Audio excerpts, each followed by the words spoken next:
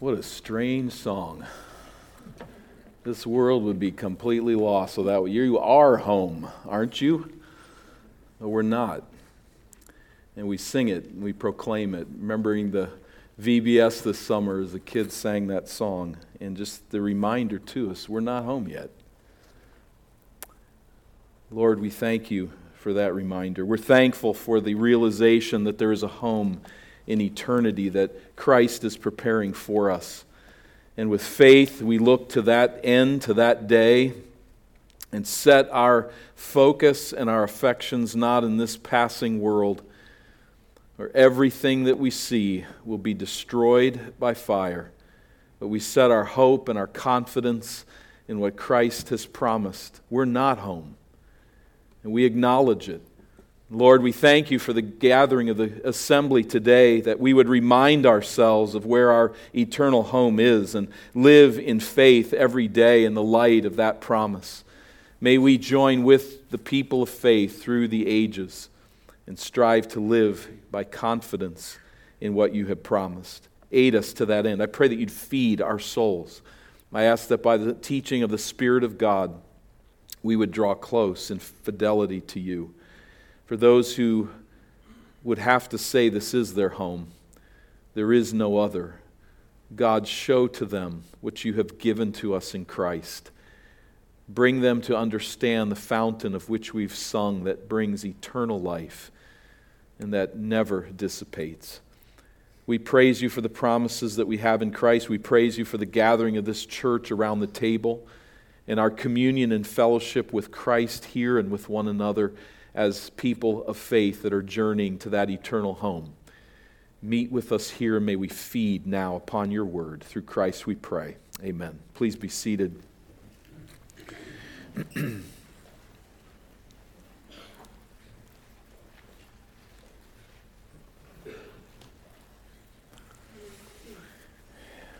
2 Corinthians 5 and verse 20, the Apostle Paul speaks of born-again believers as ambassadors for Christ.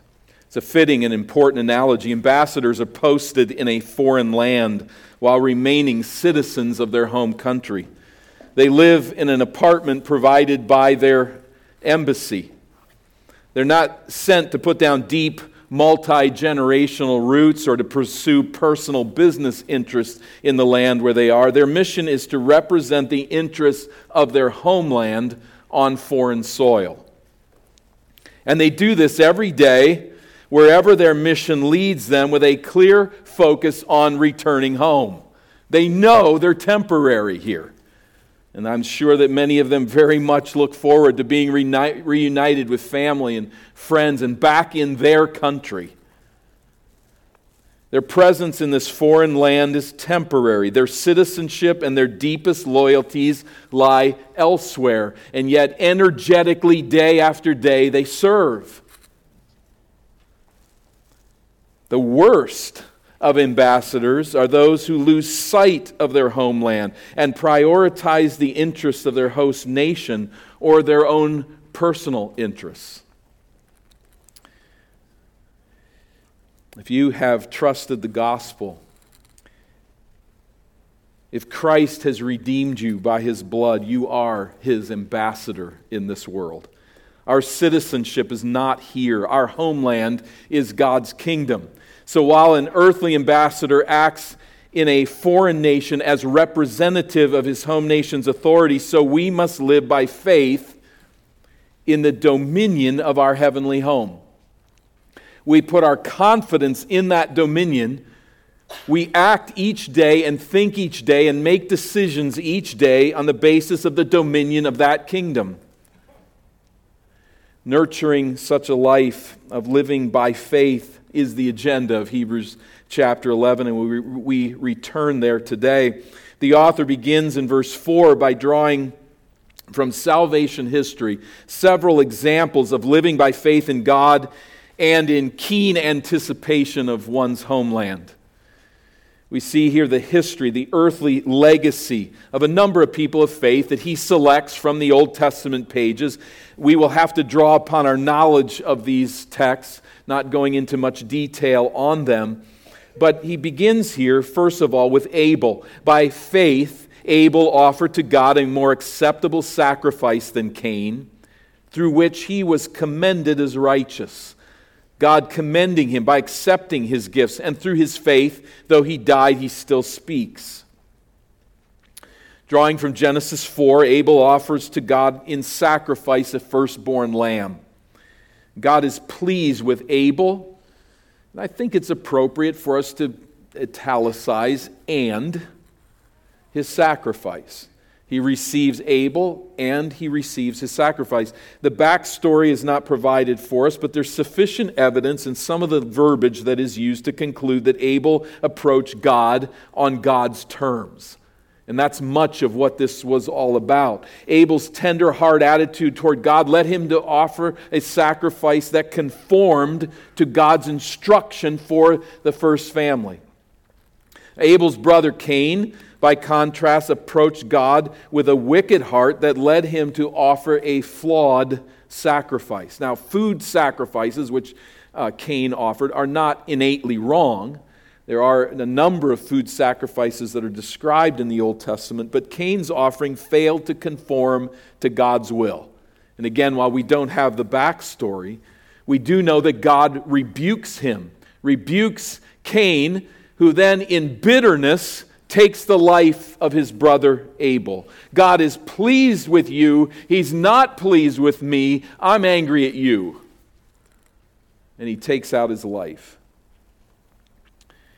Abel's love for God and his obedience to the Lord cost him his life. And yet, do you see it there at the end of verse 4? He still speaks. He still speaks. His testimony of faith in the Lord continues to encourage God's people. And I think it'd be good for us just to stop here and think on that point by way of application. Brothers and sisters, to my knowledge, there's nobody in the hearing of my voice who will change the course of history as a famous Christian. They won't write biographies about any of us. But do not forget that your faith in God will continue. It will continue to speak long after your death. It's amazing how quickly we're forgotten in one sense, and yet it is also amazing to see how a legacy of faith continues to bear fruit after the person is in the presence of the Lord. May we not forget it.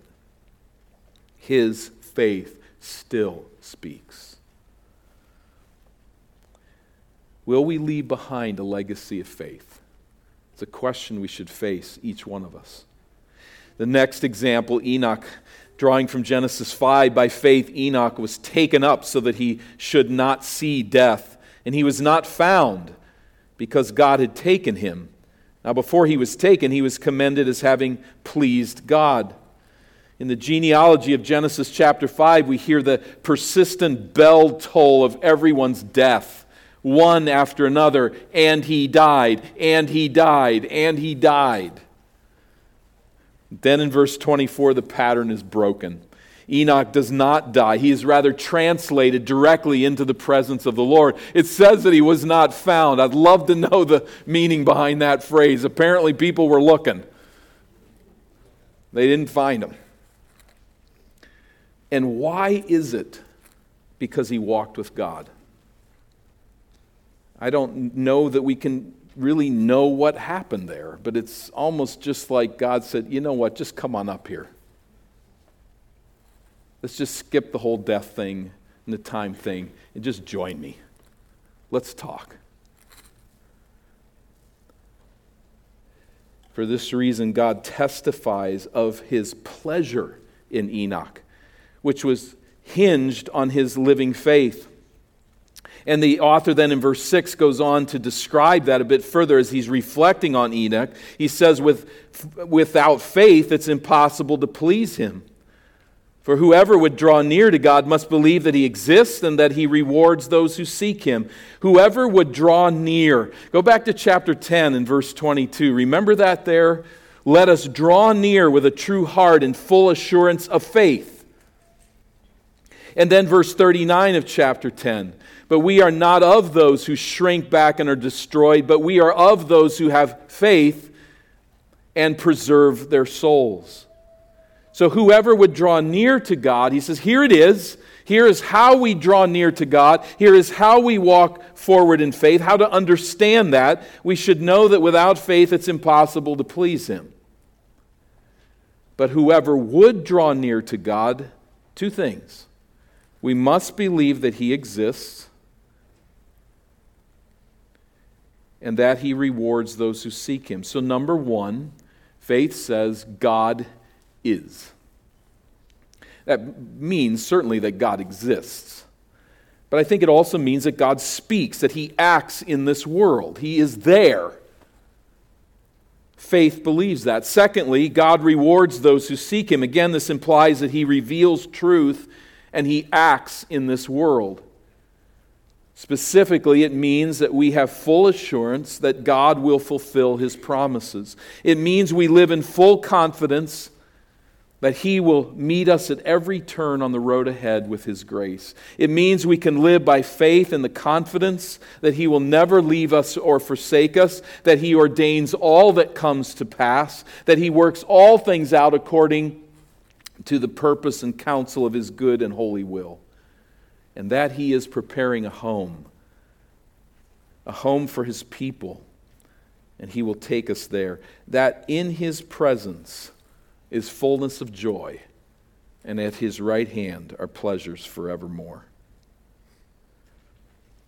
If you'd have to say this morning, I'm not a follower of Christ, I don't know that I've come to put my trust and my hope in Him, please know, as John 3:17 says, that God did not send His Son into the world to condemn the world, but that the world through Him might be saved. He is. He was here. There is an empty grave to demonstrate no one has ever been able to refute His resurrection.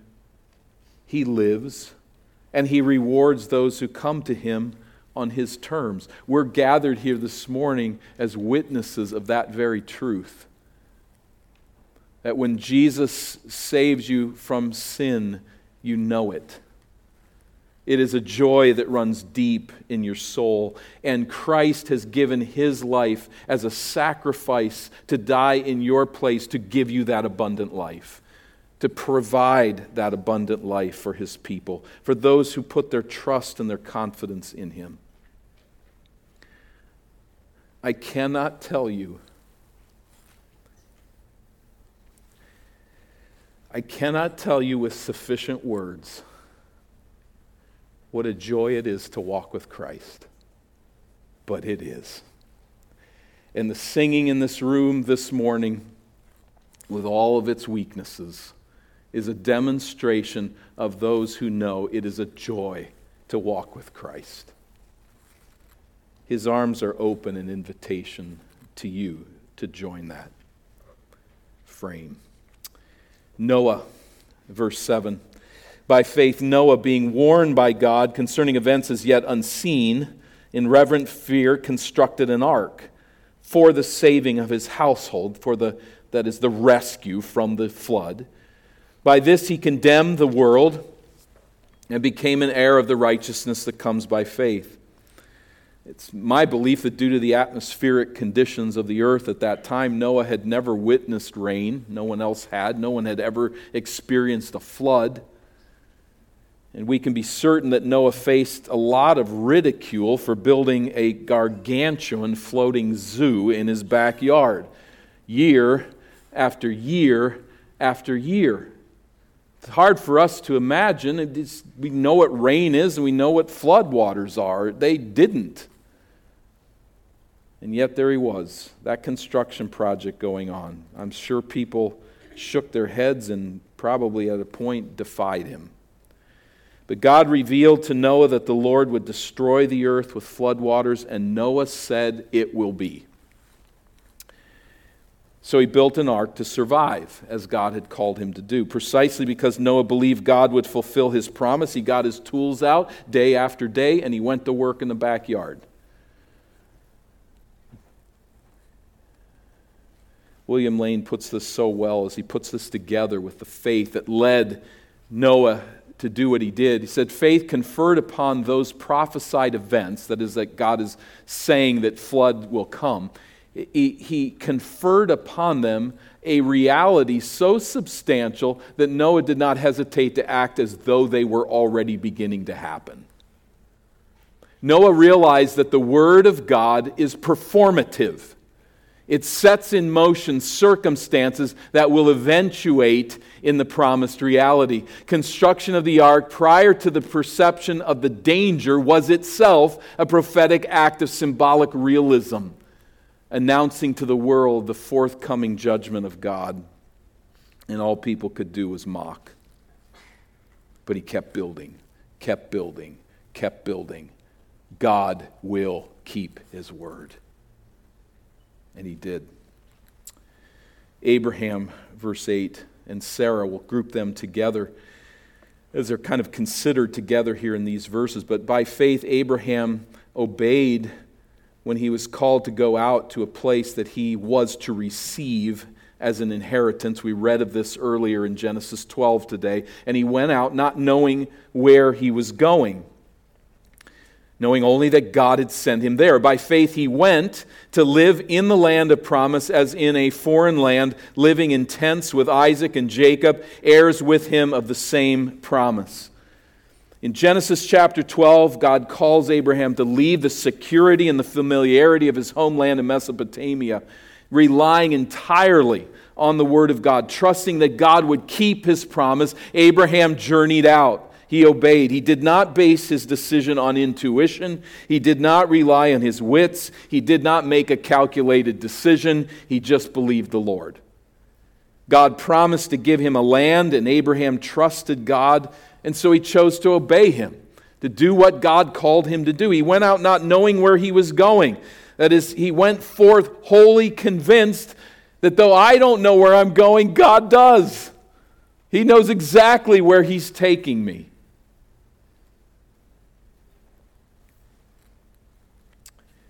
And that was enough.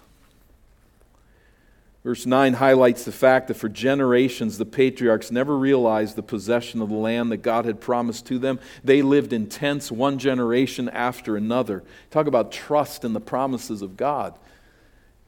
Each generation to the next, still living in tents. They were recognized as foreigners in the land their entire lives. The phrase, by faith he went to live, translates actually a Greek term meaning to live as a stranger, to migrate to a place, to reside there as an alien. That's how he went into the land. And you wonder, how is that an acceptable way to live? The little indications that we have is that Abraham had a pretty good life in Mesopotamia. His father, his extended family, all the securities of Mesopotamia were there. They enjoyed them. And you wonder why he didn't just give up and return there. Living in tents, being viewed as an alien, never really purchasing any land other than the cave in which to bury his wife. How is it acceptable to live that way? Well, because Abraham lived his life not looking in that direction, but looking rather in the opposite direction. Verse 10, for he was looking forward to the city that has foundations, whose designer and builder is God. His tent was a temporary home. It was a place, an apartment in the embassy, so to speak. But he knew a city with eternal foundations was awaiting him. We're not certain what revelation he had. We're not certain what he rested this upon. But the author knows that Abraham's view was forward to the city that has foundations that God has built. Think of that, the foundations in contrast to the tent. A tent you could put on sand for the most part. But a city had permanent foundations. It was a symbol of security and eternal endurance. And yet, God's promise to Abraham was not merely a land, was it? What else was it? It was an offspring, which proved rather problematic to a man whose wife was infertile in her youth and was now well past childbearing years. Verse 11, by faith Sarah herself received power to conceive, even when she was past the age, since she considered him faithful who had promised.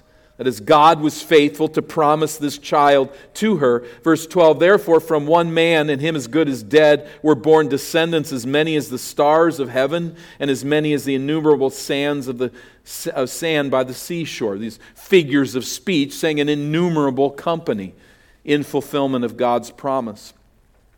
And apparently the wording of the text would indicate that it just took faith for Sarah even to attempt to conceive.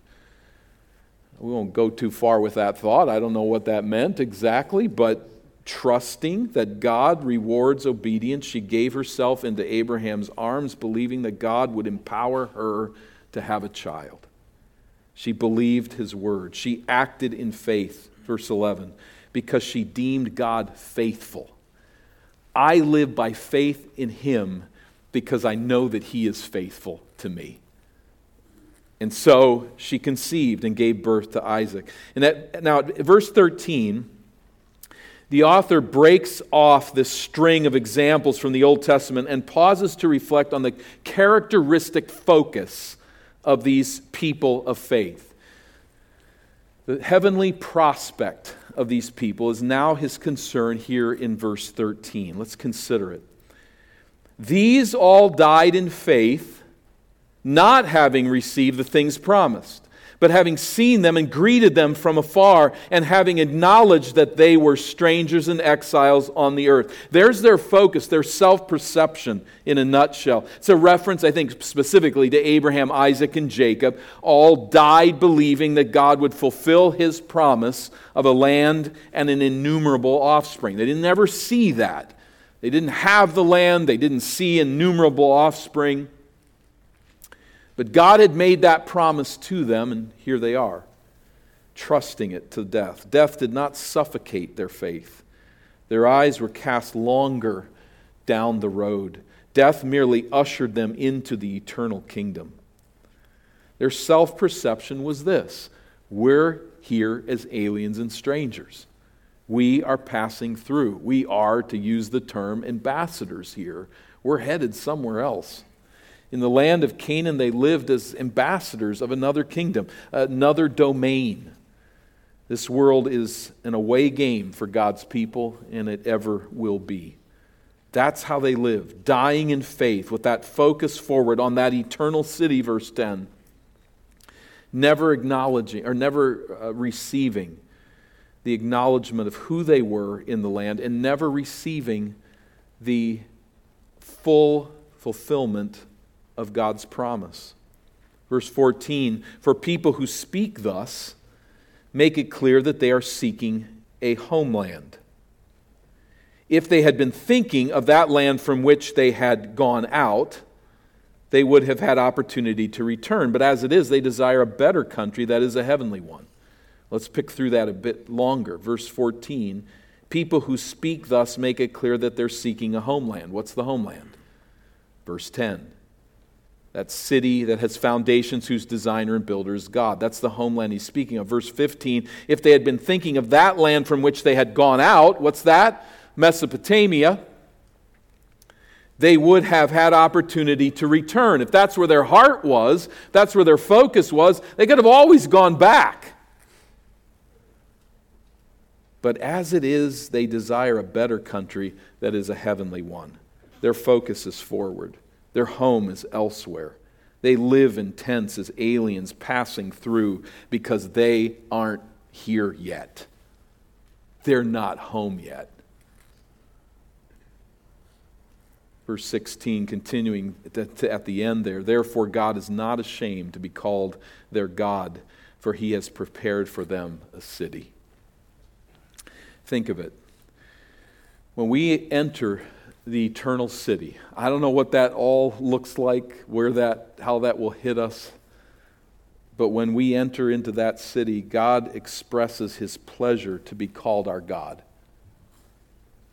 In that moment, we will know that every trial that we have ever suffered, every difficulty that we have ever endured for Christ will be worth it. It'll be worth it all. we sing the phrase, the calm will be the better for the storms that we endure. The calm, the peace will be all the better because of the storms that we've suffered here. We sing, though nothing of our labors stand and no legacy survive, yet we can die in peace knowing that our inheritance was never here in the first place. And so we strive to leave behind a legacy of faith, but in the end, if nothing lasts, if no one notices, if we die alone and the world never sees it, we know that our inheritance was never here anyway. Never.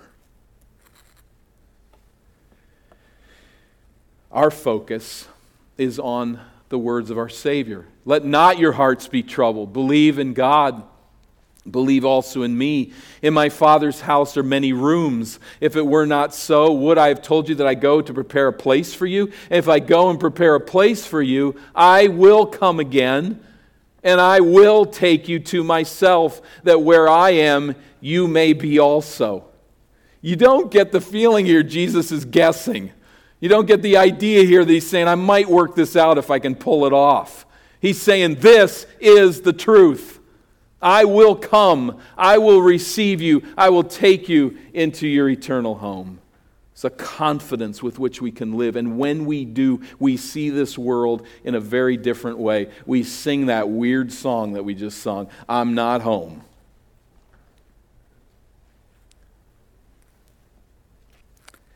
2 Corinthians 4, so we do not lose heart. Though our outer self is wasting away, our inner self is being renewed day by day. For this light momentary affliction is preparing for us an eternal weight of glory beyond all comparison, as we look not to the things that are seen, but to the things that are unseen.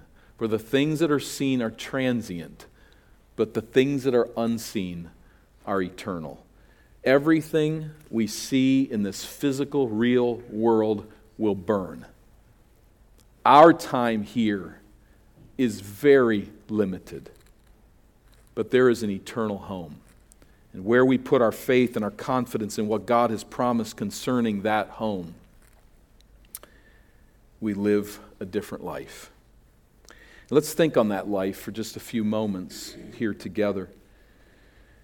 First of all, what we have to say, just in the preliminary entrance into this 11th chapter, we have more to go by far, but we will see this again, but here we see it for certain, and that is, first of all, that a life of faith is marked by courageous risk. It is not a safe life. It is one that ventures forth. It is one that trusts God in times of difficulty. Secondly, a life of faith is marked by a willingness to live as an alien and often to live as one despised as an alien in this world. We have no particular rights, and so we can be beat up. We can be dismissed. And that's why the fellowship of the church is so sweet. People that share the same homeland, people that understand the dominion of the kingdom of God in their lives, people who recognize it's an away game down here for us, but you know who I am, I know who you are, and together we understand what the Lord is doing. Thirdly, a life of faith is a forward-facing pursuit of a heavenly city. That is our true homeland. And it leads to very distinct priorities. It very much affects the way that we think about what work we do, where we live, where we gather with God's people. It affects the way that we deal with money. It affects the things that we pursue of pleasure and entertainment and the goals that we set for our life, because we have a forward-facing pursuit of a heavenly city. We're ambassadors here. We're temporary. We're passing through. We got a job to do. We can enjoy this land that we're in, but we're on our way out. And every decision that I make, every way that I look at life is to evidence that I'm walking in faith and that confidence. And fourthly, a life of faith is a life that witnesses to our hope in Christ.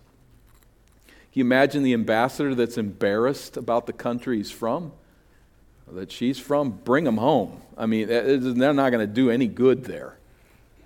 They need to speak for the kingdom that they're heading back to.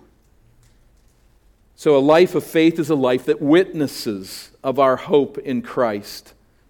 We represent our homeland as ambassadors on foreign soil. We always know we're on foreign soil. But we're not here to identify with the program of this world. We're here to represent the cause of our Savior. So prepare to confuse some people, because they don't share that same hope. They aren't ambassadors for that same kingdom. They are part of the kingdom of Satan here on earth, and it's a home game. But we represent Christ. We proclaim His name. And in His authority, we go to every corner of the earth, as we've sung today, to proclaim that He is crucified, risen, reigning, and coming again. Number 5, a life of faith functions on the principle that everything we do in this waking world is to serve the purposes of our homeland. That's repetition on some level, but I want to look on that thought just briefly by itself. The principle that everything we do in this world is to serve the purposes of our homeland. It's a matter we need to continue to consider every day of our lives as we order them, what we do for relaxation and refreshment, what we do for the plans and the purposes of the future. We can't get very far here by weighing in on everybody else's life. There's a lot of decisions that every one of us has to make with a clear conscience before the Lord and decide how we're going to live our lives. But I ask us just this generally. Am I ordering my life as if my home is in heaven? Would it be clear to someone who sees your life and knows how you live that, yeah, they live differently? An unbeliever looks at you and says, "That's just this. I don't know why they do what they do, but they're definitely living a different life." Or would the unbelievers who know you and see your life say, "I never knew. I didn't see that. It is kind of live like we do. Same priorities, same focus, same desires." If there is an eternal home that we serve the purposes of that home as ambassadors. It will distinguish how we live in this world. Are you leaving behind a legacy of faith in the city whose foundations and designer and builder is the Lord? It's a question we must ask ourselves, and it's what brings us to this table today, that we would identify ourselves as ambassadors of this city, that we would say that yes, our homeland is pictured in our receiving of these elements. We are saying, my Lord and Savior, our Master and our final home is the Lord and His heaven. And here I identify with this message to say I'm passing through here. So let us draw close to the Lord in communion at this table, remembering who He has made us by His grace. Let's pray. Father, we dedicate our efforts now at this table, our communion here at this table in that spirit. I pray that we would hear, reflect, and testify who we are. That we have been purchased by the blood of our Lord Jesus Christ, that we have no other hope in life or in death but Christ crucified and risen. May we come to this table now with hearts that are filled with thanksgiving as we consider the grace that has been poured out upon us. Meet with us here. Direct us here. As we hear the instructions and the invitation to this table, may we take it to heart and help us, Lord, in our human folly, where we allow routine to put us to sleep. May we be alert now and recognize that here,